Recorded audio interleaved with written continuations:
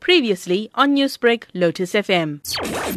There is no evidence that chemical castration actually leads to the deterrence of rape. In fact, what we have seen is the evidence shows quite the opposite, that where chemical castration is used, men become actually more violent, and that has an effect of increasing femicide. The same is also true for the death penalty. Very little evidence shows that it's a deterrent to committing any crime. On the contrary, what we do see is that where the death penalty is in place, the number of murder rates is significantly high in such countries.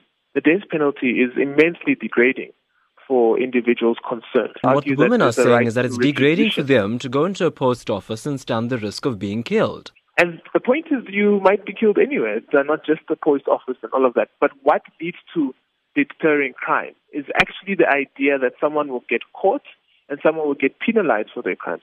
And that's what needs to improve.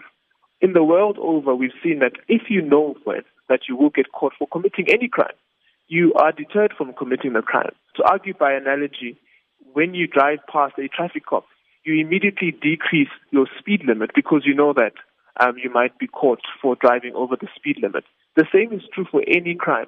Where there's effective policing, there's definitely a decrease in such crimes, and that's what our justice system needs. While you talk there about effective policing, I think there has been a great deal of criticism around this time about the kind of access to the criminal justice system when it comes to crimes against women. What women are saying on the ground is that it is so challenging to report these crimes, and as a result, men are feeling a bit more emboldened about the fact that the justice system is lenient, so therefore they have an impetus almost to continue committing crimes like this. Firstly, we are going to ensure that our justice system is victim-centric. That means right from when a person is laying a charge, a police official is trained to be sympathetic, to ask questions in the right way to ensure that justice is done. We need to ensure that even our courts are victim-friendly.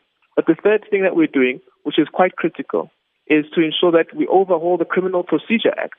Because currently the Criminal Procedure Act is geared towards, I wouldn't say an offender, but it's geared towards having the state to prove a crime.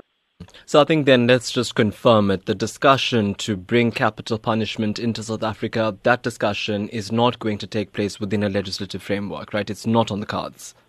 It's not on the cards at all, because we all know the famous judgment of S versus Makonyane, where the Constitutional Court ruled quite emphatically how the death penalty is unconstitutional. So it's not something that Cabinet or the Justice Department has any intention of pursuing.